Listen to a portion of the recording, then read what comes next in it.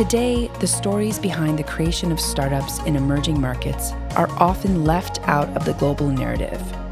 In Startup Confessionals, we'll dive into founder stories from the Middle East and North Africa to learn about some of their biggest lessons and challenges on the road to product market fit, and hopefully leave you more reflective and inspired.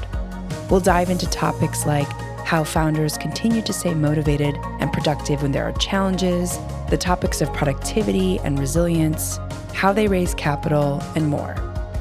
I'm your host, Yasmin Charahi, and as a product marketing expert in Silicon Valley and board member of TechWadi, the leading nonprofit organization building bridges between Silicon Valley and the Middle East and North Africa region, I'll lead these interviews with startup founders and entrepreneurs where we'll learn about what it takes to actually start a company and dive into their personal and professional world.